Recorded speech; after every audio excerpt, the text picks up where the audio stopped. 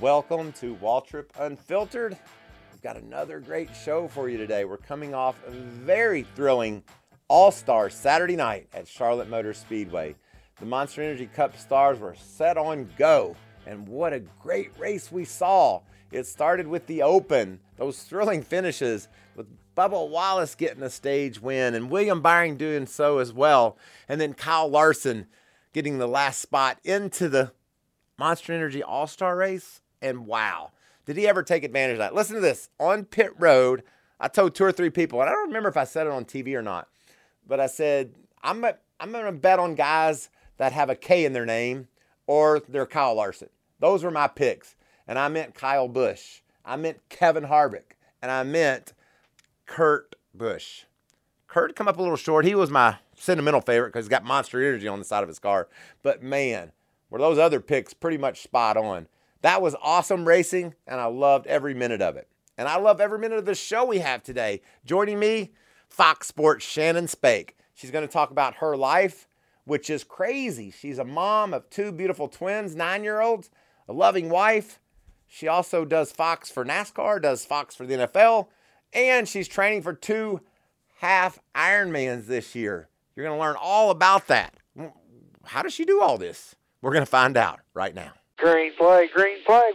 Welcome to Waltrip Unfiltered, Shannon Spake. I really appreciate you joining me. You are welcome, my friend. I have so many things to tell you because this is my 14th podcast. Well, I'm honored. Well, I appreciate you coming, but this is so cool because of the previous 13, they're all race car drivers. Mm-hmm. So I was basically interviewing them, and I felt like I was in charge. You know, it's Mike. I'm asking the questions. I know their story.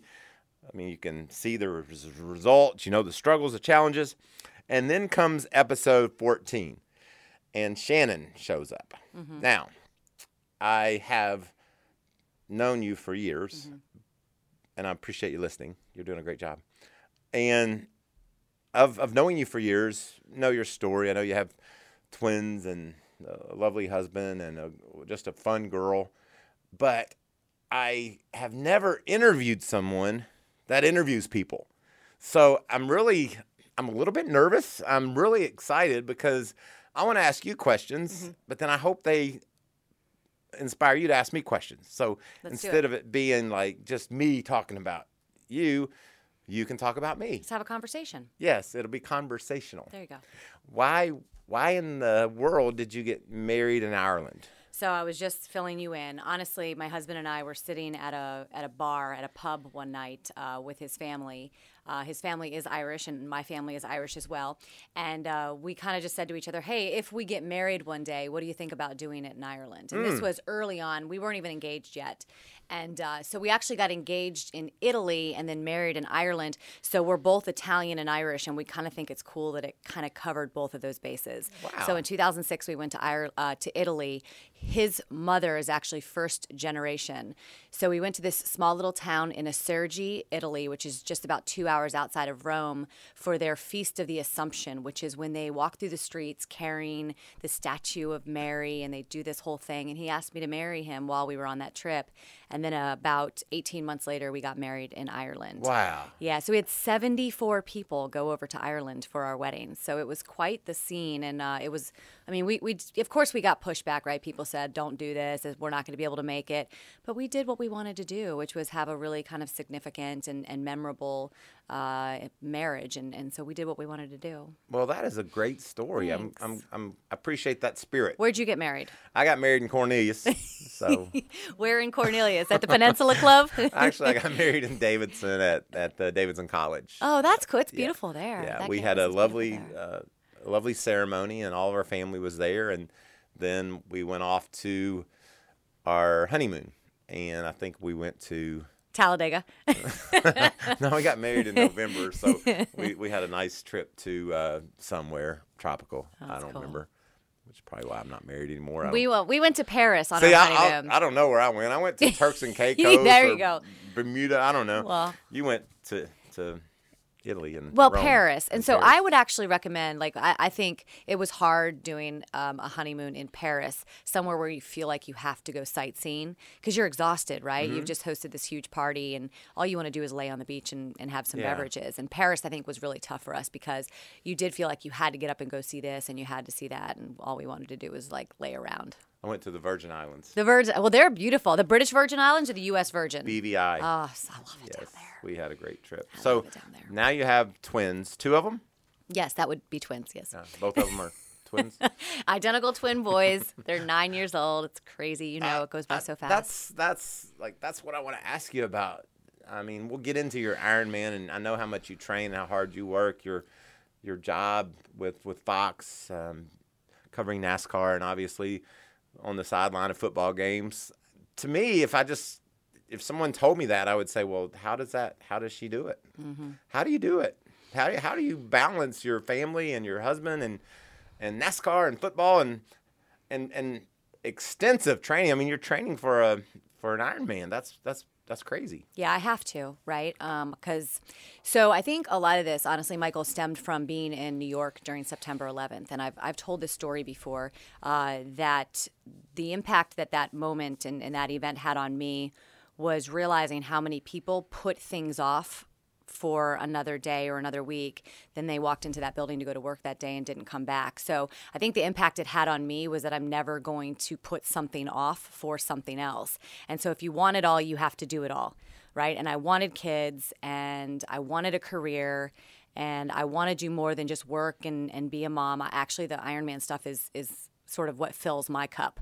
I talk to moms all the time, right, that say that they are constantly filling other people's cups, and what is it that kind of does it for them? And that's what does it for me. It's really important. I don't do it because I want to. I do it because I have to. It sort of kind of keeps me balanced. And, I mean, growing up when I was a kid, I had zero guidance. Zero. I grew up in a single-family home with a mom that worked 3 jobs in the 90s. You know, we walked home and we had a Nintendo for our babysitter.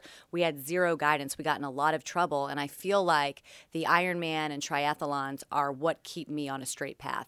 It's the structure that I need in my life at this point. You know, it's crazy. As different as we are, my story's a lot the same. I was a race car driver, and I wanted to be the best race car driver I could be. In order to be that race car driver, I started running because I knew that was time for me to focus on my job. It was time for me to say, I'm getting better. I'm going to be a better racer because of what I'm doing. And it started out literally, me and a buddy ran 1 mile out and back. And a year later, we ran our first marathon. And I ran 4 of those simply because of what you're saying. But don't you think it gave you structure as well? It gave you, like, I have to get up tomorrow morning and I have to put in these miles. So I'm not going to go out with my buddies tonight. I'm not going to stay up past, like, whatever time. Like, I have to be responsible within those parameters. And I feel like that does it for me. I love that. And that's exactly what I used running for when I was training and racing. And so I appreciate that. And I understand it. Crazy enough that's where you are. But tell me about training. You talked about getting up at 5 or 6 in the morning to what are you going to do? Yeah, I was up at 4:30 this morning, actually, to get on my Peloton bike because I knew that my day was so busy. And if I didn't get up and I didn't get it in, then I wouldn't have time. And that's just what it is, right? It's getting up. It's getting up to run. Sometimes, obviously, it's hard. I get a little nervous being a woman, going out at 4 a.m., running. So I'll have I'm just coming home. You never know. I know. Or riding your bike. I tell people all the time, like, they're like, ride on Saturday mornings. Like, I'll go out really early on a Saturday morning. I don't mind getting out there at like 4 o'clock in the morning. I'm lit up. I have plenty of stuff. But then you do, when you see that random car, you're like, all right, where are they coming from? Right. But you hope they're going to, not yes, coming from. Going to church. I hope they're going to church. I do it, right? I find the time and I do it. And it's self-discipline at the most extreme level. And so let's talk about discipline. You have to be prepared to do the hub every day with Adam. And there's very smart, relevant folks that come on to the hub, and they have intimate knowledge about what happened over the weekend. You obviously have to be well versed in their world as well. Let's just take that piece of the puzzle first. We get up at 4:30 and we run. We maybe get home in time to take the kids to school or at least make them breakfast. then do we study, or how did we get ready for this this job that you have with Fox? Well, I mean, you can relate, right? You've been in this industry for a really long time. When you're in NASCAR, you live it. You're part of the lifestyle of NASCAR. So you're constantly around the storylines. You're constantly, I mean, every weekend at the track. I mean, I spent 10 years at the racetrack there Friday through Sunday. There were weekends where I would interview drivers and see them more than I saw my husband that entire week. And so you're constantly just around it. I feel like NASCAR is a little easier to cover because of that, because you're so embedded with the sport. When I go and do NFL, and say I have to cover the Bears and it's week 8 and I haven't seen them all season long. And yeah, you kind of know what's going on, and you know the key players, but you certainly don't know the inner workings of what's been going on within that organization. And so I find those to be a little bit more strenuous in terms of studying. Same with when I'll jump in to do college basketball. I did one college basketball game this year, like one Villanova game. I hadn't seen them in a year. Yeah. And so you have to be prepared, and it is about managing your time. But you can get this, right? So you're the race car driver. You're the face of that team. But you know that there are a lot of people that are working a hell of a lot harder every single day, whether it be 15, 16, 17 hours to get that car out on the racetrack.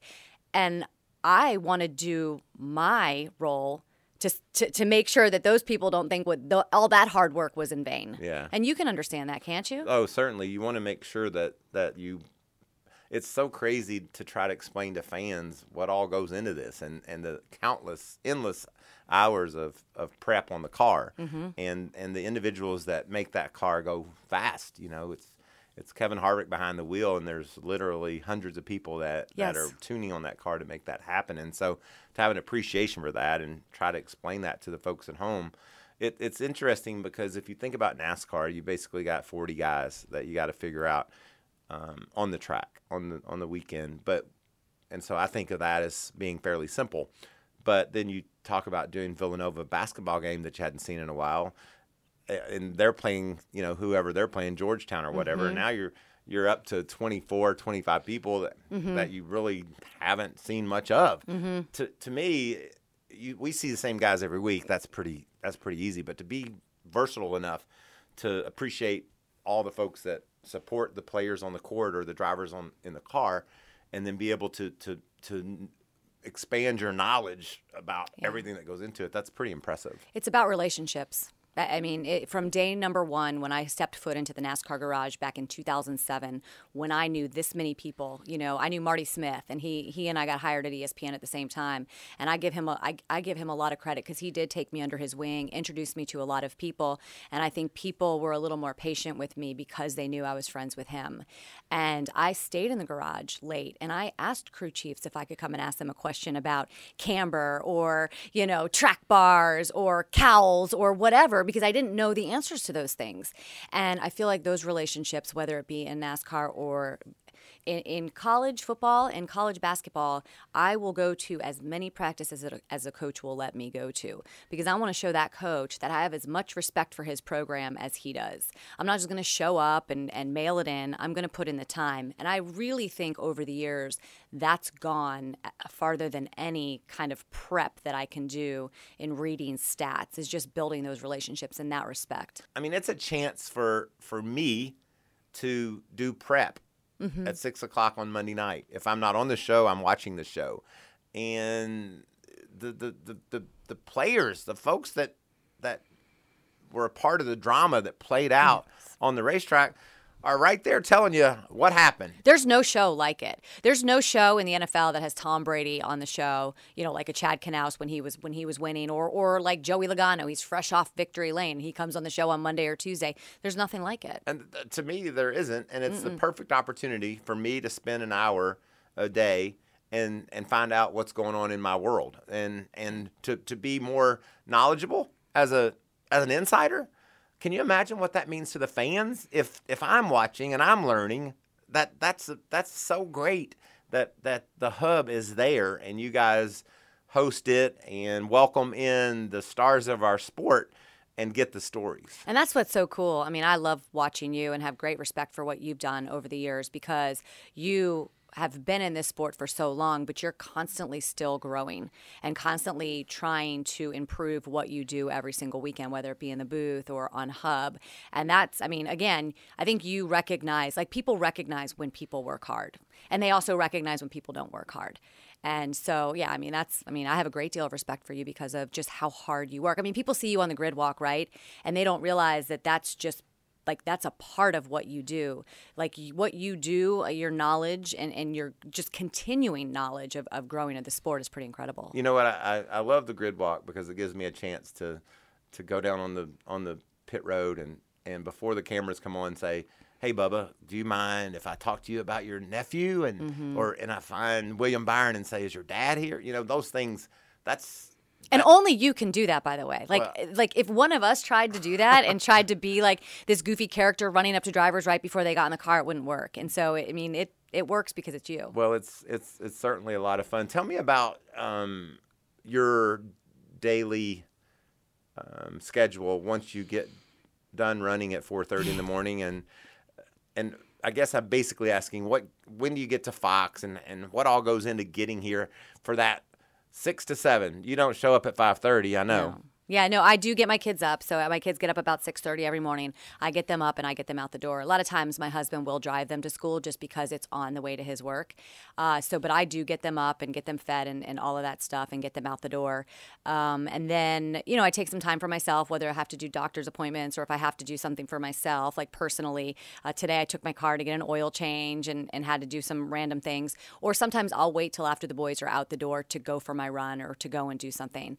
And then we get here about noon. A lot of times I'll get here a little bit earlier, about 11:15, 11:30. I like to kind of get settled. If I want to read over the quote sheets from Sunday, or if I want to do just some like searches about specific things, start to prep for the weekend, I can do that. We have a meeting from noon to 1, and then I usually get in makeup at 1:30. With our new digital set, we actually have to pre-produce some things, just some things, and so we a lot of times have to be on set at 3:45, which is pretty early. It wasn't that early in our old studio, so I'm in makeup at 1:30, usually done by 3:15 and on set by 3:45. I have a little bit of time after we pre-produce those things before the 5 o'clock rehearsal, because we do start rehearsing at 5, that I can kind of do some things that I need to do. But I'm also like, I'm scheduling lunches for the kids. I'm booking doctor's appointments for the kids. I'm right now organizing camps, summer camps for the kids, scheduling babysitters. Like I'm not just here. Like there's a lot of other things. I'm mommy, right? Right. Like, so mommy's busy. Their role is pretty extensive. And let's just take today, for example. We had an awesome All-Star Saturday night.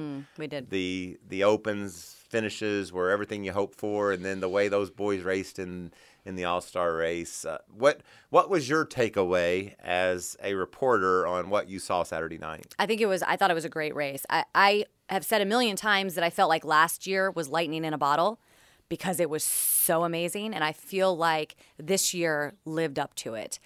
I really, really am drawn to the stories of the Open, though. And I know that there's, some drivers that are like, we shouldn't be doing the Open, it should just be the All-Stars. But I think for a guy like, look, Bubba, for him to get into that race, night. Amazing, right? Because you know what he's been going through, and you know how hard that is, right? And for him to have this little shot in the arm and this little validation, great. William Byron, right? You don't think Chad Knaus didn't want to be in that Open? He's been in the All-Star race, 18 years in a row. I'm sure it was hard for him to have to set that car up for that Open. And then he was able to get in. Kyle Larson, a guy who has second place finishes, and we talk all the time about these missed opportunities, and for him to go and capitalize on the opportunity, it was pretty incredible. It was an incredible night, I think. I think it's great momentum for the 600. I do too. And you know what I take out of it most is that Larson obviously wins the $1 million check and the big night for him, but he knows he's got it. He knows he's good. He's going to win. My favorite thing about Saturday night was Bubba, because he had been challenged so much with the way the car had performed and the lack of results, and then not only to drive that car on old tires and get that win in that stage, but then top 5 in the All-Star race. That has to make him, I bet he's walking around with a real skip in his step this week, knowing what he accomplished and knowing those are the best guys. He beat Yeah. he beat most of the best on Saturday night, and that's got to be a good sign for him and that team. But not only that, I mean, also with the way that the first stage ended, right? Getting beat. Yeah. Like, you could tuck your tail and go hide, right? Your car's got a little damage. You just got flat out beat. You could get discouraged, and he didn't. And, I mean, the Kyle Larson thing, like you said, he knows he's going to win. After a while, though, of not winning and people telling you that you should and not winning, I mean, that's gotta wear on a guy a little bit, right? But do we give Jeff Gordon the credit? He took him to that.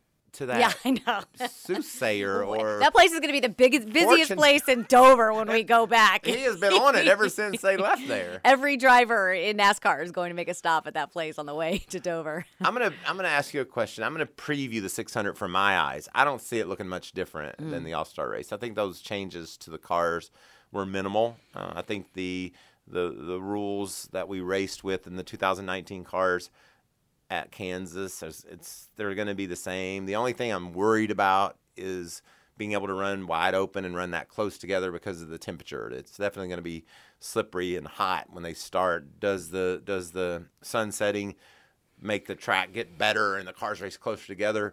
What are you looking to see? And another thing, I listened to Sirius XM this week, and Todd Gordon was on there, and he's like, there's 4 races Sunday night. We've got 400 lappers, because we have to have those stage points, and we can't wait for our car to come to us. We have to be adjustable and ready to race from the time they say go. And with the dominating performance we saw from Truex 3 years ago, and then what Kyle did last year, then stick in between those 2 races, Austin Dillon leading, 2 laps? Yes, the end.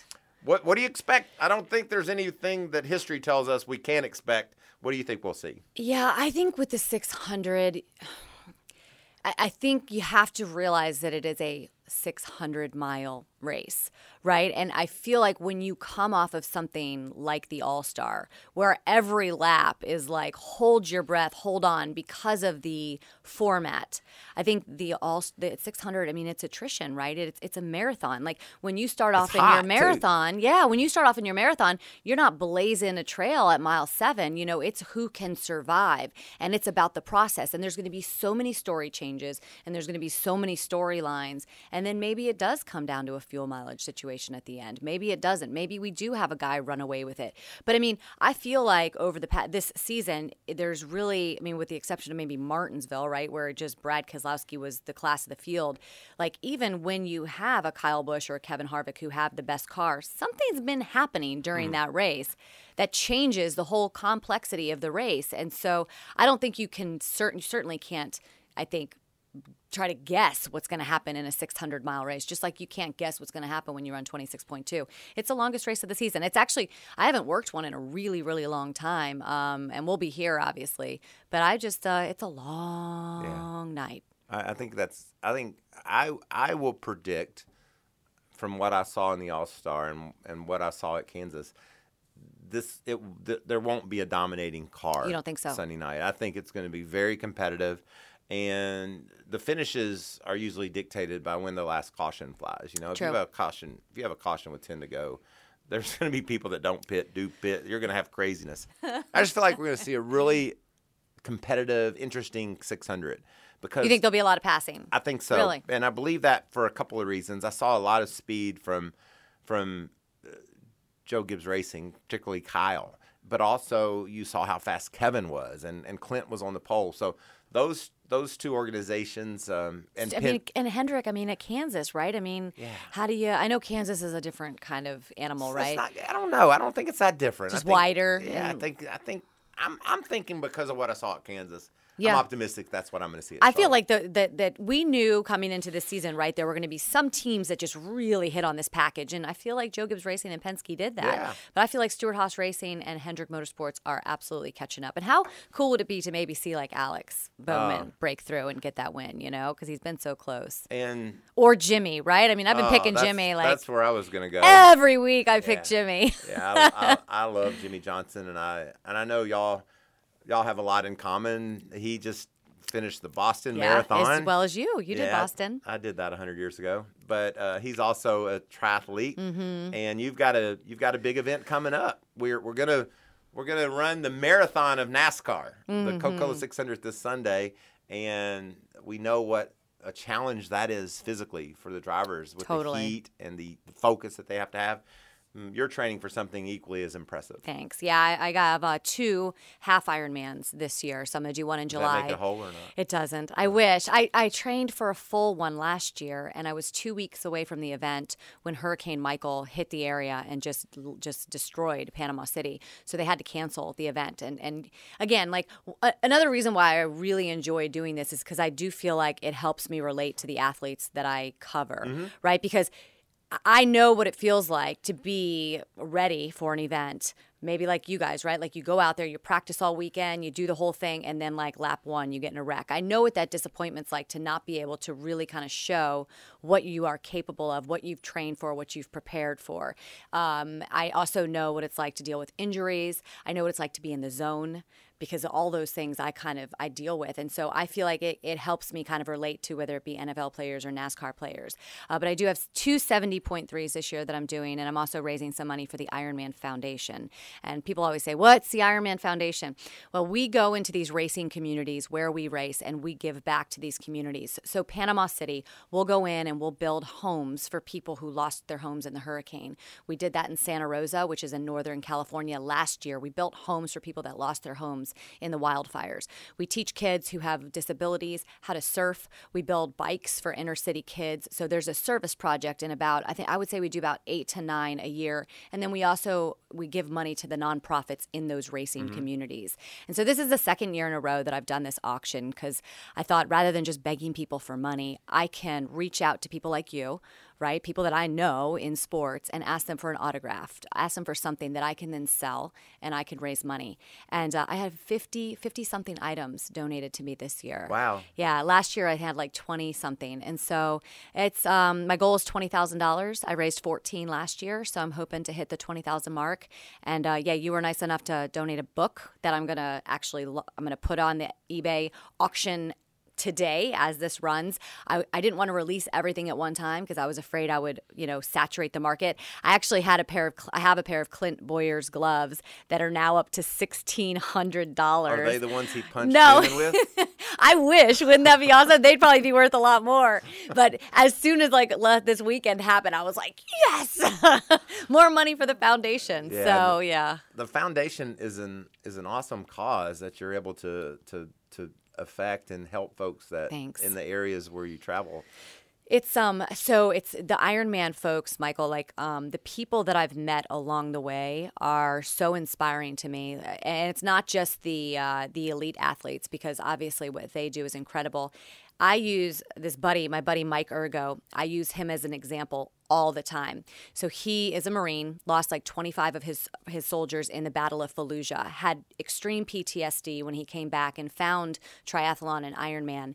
He runs either the half or the full part of the run carrying a flag. I mean, like a huge flag on a flagpole, and then he gives that flag to a Gold Star family as he crosses the finish line. I've met the Peace Brothers who live in Atlanta, the Atlanta area. One of them is quadriplegic in a wheelchair, and his brother drags him in a little boat, rides with him on a double bicycle, and then runs with him in a specially designed, like a wheelchair. And so I sit here and I go, I'm tired. It's 4:30 in the morning. And then I realize these amazing human beings and the perseverance and the heart that they have. And that's what inspires me. So for me to be able to be part of this, I feel like I'm not worthy to be part of it, because the incredible stories that these people and what they've had to overcome, and I'm not saying like I have none of that. So I do what I can. I host a banquet every year, and I get to sit up on stage and interview some of these people and help them tell their stories. And I walk out of that event and my heart is full. Yes. And that's why I do it. Like, that's why I'm so passionate about it. It's we all work, right? We're parents, we work. What do we do for us? What do we do to fill our cup? And this is what I do. Well, my heart's full right now listening to that story. It's so sweet, and you see pictures of guys pushing their brother or their cousin or their uncle in a wheelchair, and the pictures, they're meaningful. But to hear you tell the story of of knowing people that do this and why they do it. It's very touching. It's amazing. Yeah. I'm very blessed I'm very blessed to have found it. And so I do what I can. And I mean, this auction is a lot of work, right? I'm doing 2 or 3 interviews every single day, radio interviews. I'm constantly responding to people who are asking questions. I had to reach out to everybody to get all of these items. It is a lot of work, but it is worth it to me because I can give back to the foundation and I can give back to something that means a lot to me. Well, I really appreciate you sharing it. Of course. Thanks for having me on. Your heart. How do we specifically tell people to go? I'm going to go bid on Boyer's gloves for sure. And there's a lot of stuff on there. I have Jimmy Johnson shoes. Your brother, Van Colley, just sent me one of Daryl's helmets, this really cool poster of one of his wrecks that's signed in the car. I mean, you would probably know where it was. That the car's like, is that where it was? The car was like, or Daytona. I mean, the car is literally coming apart. Right. I'd have to show you. I could show you on my phone. And then he also gave me a die cast, like a Mercury from, I don't even know what year it is here. 75. Is that what it was? Yeah, here, let me see. 95. Let me see. It's on my phone here. Let me see if I can find it. Yes. So it's is a number 95. Terminal Transport. 71 Mercury Cyclone. Yep. Yeah. Yep. So I have that signed. And then this picture, is that Pocono? No, that's Daytona. That's Daytona. I think. Yeah. So it's I'm crazy about a Mercury. Yeah, so those things will be up soon. And so, like I said, I have signed shoes and I have signed gloves. I have your book. Yes, I have your book. I have a Dale Earnhardt book. Dale Earnhardt Jr. signed a book. I have reached out to Mike Davis, and he sent me that. I also have a die cast from Junior that I'll release, and got some Cars 3 stuff and football stuff. Spoke. Football stuff. I have NFL stuff, too. It's not just NASCAR. College basketball. I have Kentucky. John Calipari signed basketball. John Calipari. I was going to ask you about, how did you get to be Shannon Spake? That's how, and what your kids think about that? They thought it was really cool. Yeah, you're a movie star, right? They could care less about anything else I do. But when I'm in Cars 3, it was pretty cool. They called me up. And actually they tweeted me. They reached out to me on Twitter, direct messaged me and said, hey, our boss would like to talk to you about a role in Cars 3. And I was like, on the phone with them. And so they said finally that, something good comes from Twitter. It's taking all this time. So I'm asking you again because I want you to say it. How do you log on? Where do you go to your to bid on these items, because I want to write it down. So you go to eBay, and so if you just go to ebay.com and go into the eBay search engine, you can put Shannon Spake, and those items will come up. But the direct link is ebay.com/USR/Spakers. So, there you go. All the items are there, including your book. I'm thankful that you included me in your auction. Well, I thank you for donating it. It's and it awesome. means a lot to me that you shared your story today on my podcast. And if you would like to sign up and register and listen to my podcast, I've done. You can go to your favorite podcast app. You know, I listen to podcasts when I'm running and riding. That's all I listen to. So, well, I'm gonna have to do it. I'm thankful and I'm happy you came.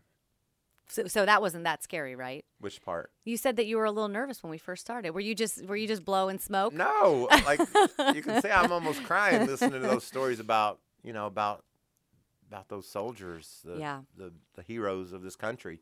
Memorial Day weekend. I mean, I don't see how we can't really blow out raising a lot of money on your auction, because I mean, this is all about patriotism this weekend, and you touched my heart. I appreciate that. Oh, well, we'll have to get you out to a race, and I'll be able to introduce you to some of the people that I've met. You'd really enjoy that. Yeah, the Peace Brothers, they are huge sports fans, and they definitely know who you are. So maybe when we're in Atlanta, we'll get them out there. I'll definitely come to the end. The end of the race, right? Yeah, that's the best part, right? Thanks, Shannon. Of course. Wow, I am inspired. I just love Shannon Spake. I love who she is and all that she has going on, and her stories of the folks that compete and the commitment that people make to be a part of the Ironman community. And then the giving, her auction. Please go on eBay and search Shannon Spake and buy some items. Get those gloves. You can tell people those are the ones Clint was punching with on Saturday night. Or you can buy my book. I hope you'll enjoy it. Thanks so much again for watching, listening to Waltrip Unfiltered. please tell your friends to go to their favorite podcast app, give us a 5-star rating, and sign up and listen to us next week. We're going to have another great show. It's been so much fun getting to know people inside of NASCAR. I hope you've enjoyed it as much as I have.